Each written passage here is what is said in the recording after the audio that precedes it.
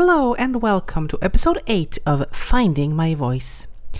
So today, I'm really proud because I made my first Reddit post 2 days ago, and it already has 2.9 thousand upvotes. Maybe that's not special. Maybe that's, nothing at all.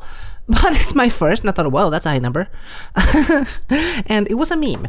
I made my own meme. One of those, you have an anime character with different moods and looking sad, looking happy for some things. And the story I was telling was before having come out at work, having to live a lie, being really sad. One thing I did for some validation was get pants, jeans, women's jeans, because it felt validating and nobody would notice. I'm safe. But it turns out those jeans did not have pockets big enough for my phone, which was a problem. So I got myself a foldable flip phone. And again, the really cute little phone. I love it. And it fit my new pockets. And then I come out at work and I no longer have to worry about dressing feminine. So I get to dress however I want. And I discover the joy of tunic and legging. That's a great combo. I love leggings and I love tunics. It's great.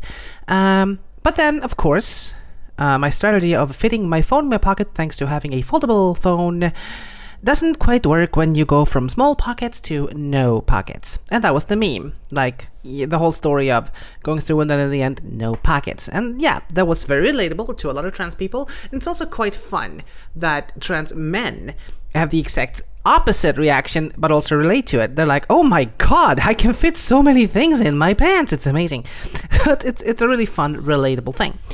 But I want to talk about validation here, because some people say that some trans women say they feel validated by losing pockets. Why? I mean, having pockets are very convenient. Having pockets is very convenient, but losing them feels like, oh yes, but it's not that strange. Weird things can be validating when you've been starved from validation. Really weird things have been validating for me. I remember the first time I really felt validated in a bigger way than just a close friend validating me. It was at a party. Everyone around me knew who, met me as me for the first time. And I knew very few people. And they all accepted me. It was absolutely wonderful. That's great validation in and of itself. But I also ended up in weird situations, speaking to a man I just met, and he would just talk over me like a bulldozer. I know cis women are like, yeah, welcome to the club. Don't say that, welcome to the... Yeah, we know. I'm not stupid. I know women are treated this way. It's just interesting to finally be on the receiving end of it. And don't get me wrong, it sucks. Like, he was just talking on and on, expecting me to be fascinated by every word. And when I spoke, he just wanted to get past that and then interrupted me again so he can get back to talking about himself. And yeah, it sucks. But at the time, I was floating on clouds because he was treating me as he normally treats women, and that's validating. So yeah, sucky things feel great the first couple of times. I remember the first time I was mansplained at. That's horrible. Or interrupted all the time by men. That's also horrible, but the first few times, I just love it. It's so good. It's wonderful. And I know it's stupid. It's bad to enjoy those things. They're bad. We shouldn't encourage them, but you have to understand what validation actually means to people like me. Cis people have their gender identity validated every second of their lives. Like, we use gendered language everywhere. Hi girls, hi guys, all the time, It's validated. It's like breathing to you. So it's not special. But imagine if you had held your breath for 5 minutes. Then that next breath is going to be absolute heaven for you. That's what validation is to us. We don't get validated. And it's painful to go a long time without validation. You feel lost, you feel cold, you feel like the world doesn't even acknowledge your right to exist. Your friends, your family, they're not part They don't let you in. I mean, if you've been hiding, it's not their fault directly, but you still need that connection. You don't get it if people don't validate who you are. So those terrible things, that a strange man would talk to me and treat me as he treats women. Poorly, it should suck, and it does. But the first few times, it's like breathing for the first time. It's wonderful. So yes, bad things feel good for us to start. But don't worry, we're not gonna enforce sexism just because we feel good the first few times. The novelty does end. And once it wears out. And once it does, we're right there with you. Stop the fucking mansplaining. Oh no, sorry, that's an F-bomb. I'm not gonna delete it. There's gonna be one more in this episode. So 2, I hope that's not too much. But yes, stop mansplaining, stop interrupting all the time. I'm gonna be all against it, but the first couple of times you're validated is just so lovely. Yes, like people telling me to smile more because I'm a woman. And no, don't tell me to. I do smile more and I like smiling, but I'm not gonna smile for you. I'll smile because I'm happy. If you want me to smile, then make me happy. Don't just say smile. Jesus. Alright, so yeah, even bad things feel good at first, because it's like breathing. If you've held your breath for a long time, that first breath, you don't really mind if it smells like farts. That's my point. Right, that's the trans story of the day, the transition story of the day. Let's see. Going into role-playing talk for another hot take. And I'm going to talk about tragic backstories. They are hot topic right now. A lot of people talk about them. They have for a year or two. They're talking about drop the tragic backstory. It's so boring. Like everybody has a tragic backstory. And no, I don't think so. I don't think you need to drop it. I do understand where critics are coming from, but I have to understand what it is. I mean, what you hear is drop the tragic backstory. Oh, your family was wiped out by orcs? How original. Or, oh, you grew up on the street and had to steal to eat? Boring. I get where this comes from, but I think it's malplaced. You know, some add, what about just having a happy backstory? Now that's original. But why is that better?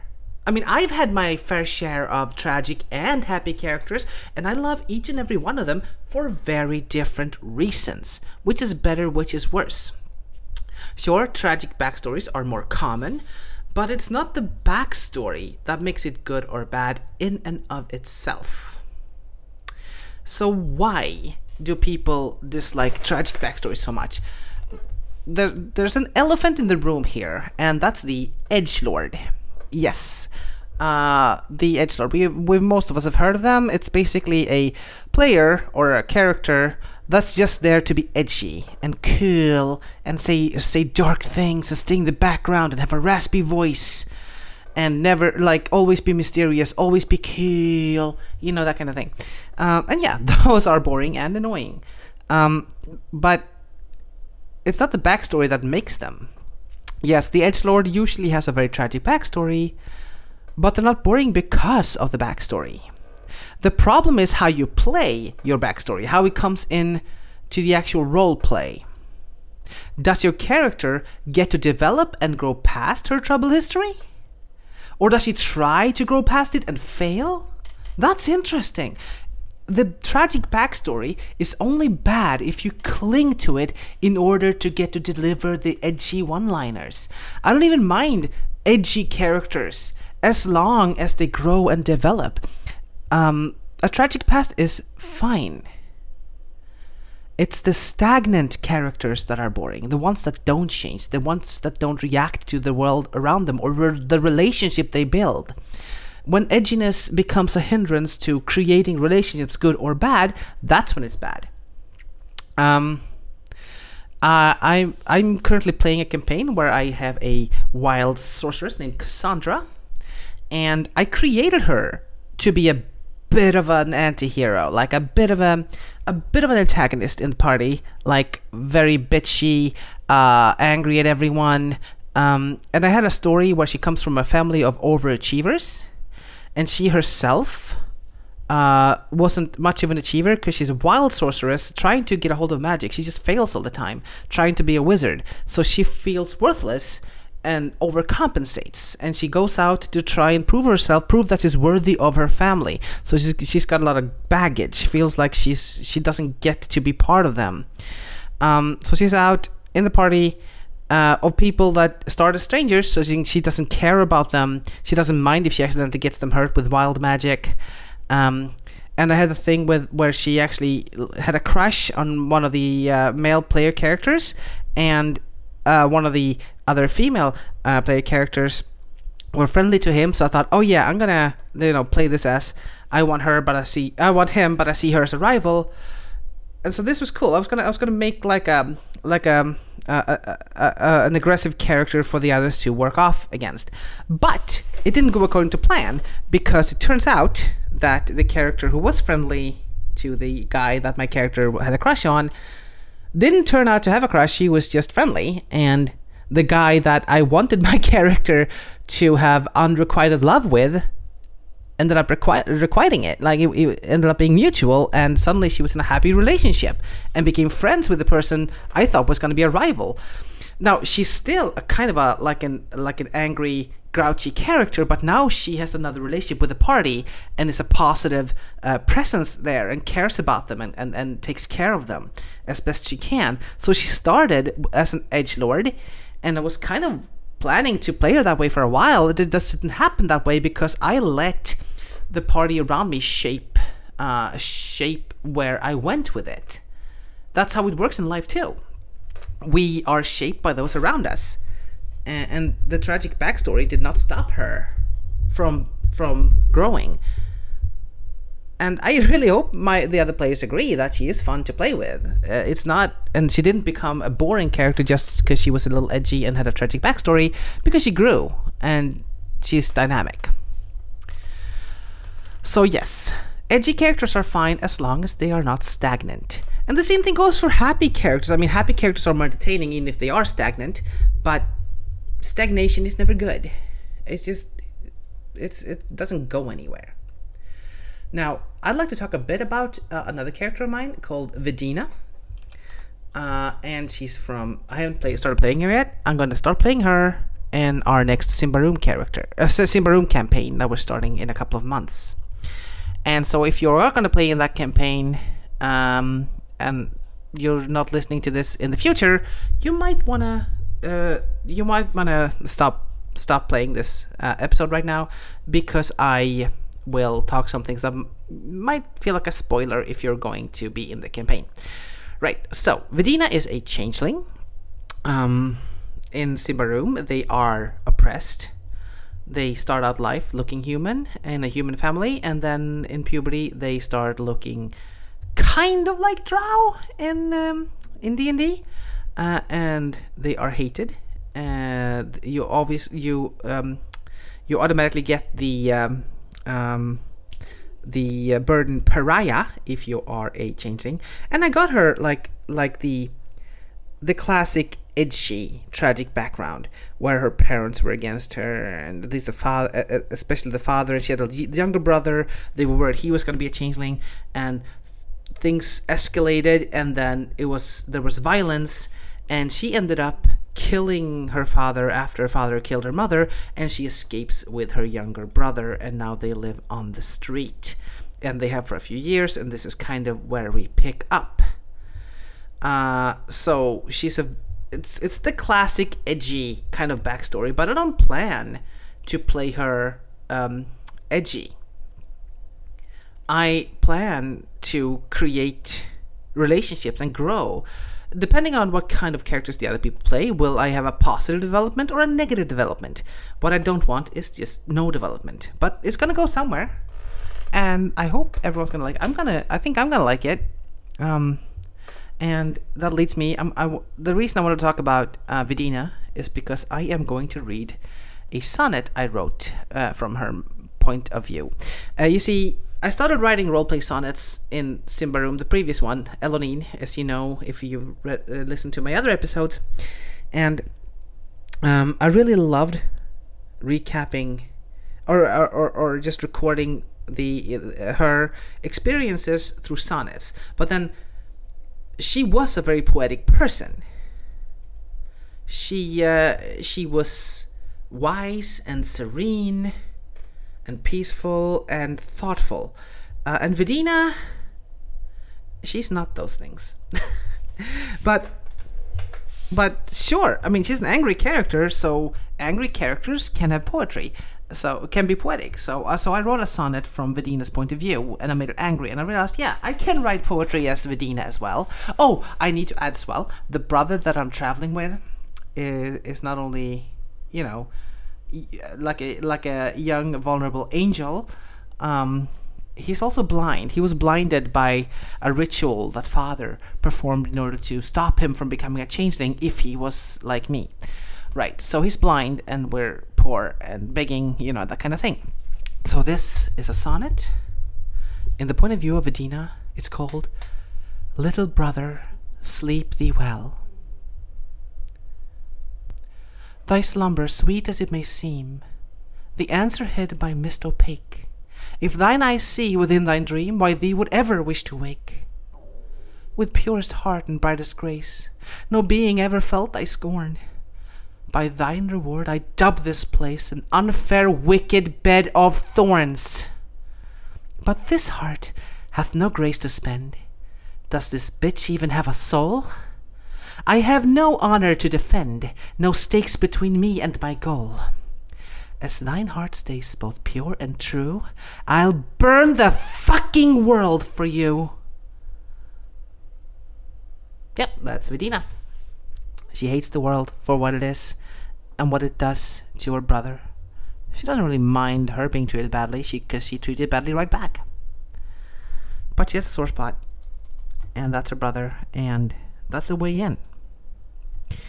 I hope it's going to be enjoyable to play with her for the other characters, and it's going to be enjoyable for me to react to them. She's edgy, she's got a tragic backstory, but she has room to grow, and I think that's okay. Now, I want to finish this with a suggestion. I don't have a lot of listeners right now, but I really want to have more interaction, not just for interaction's sake. Last episode, when I read that recap as an inner monologue by Elanine, I kind of want to answer questions about my characters from in character. So if you of any characters I've mentioned in the podcast, if you want to know about them, I will let you ask a question to that character, and I will respond as the character. I think that can be a lot of fun. Now, yes or no questions will obviously be kind of boring, because you want to hear me say yes or no in a character voice. No, come on. Ask an open question that I can monologue about a bit. That could be fun. I think so. And you can send me an email if you know me, or comment on my blog, or wherever I shared this. queencaddis.com. You'll be able to find it even if you have no connection to me whatsoever. You can comment on the blog there. So, the characters I've mentioned so far. Let's see, I have to think back. Vidina, of course, my changeling, my angry changeling. I spoke about Cassandra. Haven't said that much about her, but if you have any questions for her, sure. Sapphire, the trans metaphor, the princess who grew up as a boy. We also have, oh my god, which other characters have I talked about in this podcast? Oh yeah, Alvhild, of course, my namesake, the 13-year-old shepherdess. She's a little shy, so but you're free to ask questions. Okay, I think that's it. I think that is it. If I'm wrong, I'll correct myself in the next episode. And yes, I would love to hear you ask a question to my character, and the character will respond in an episode coming up. Great. All right, I've already passed my 15-minute mark that I'm aiming for. So I will see you next time. Goodbye. I love ya.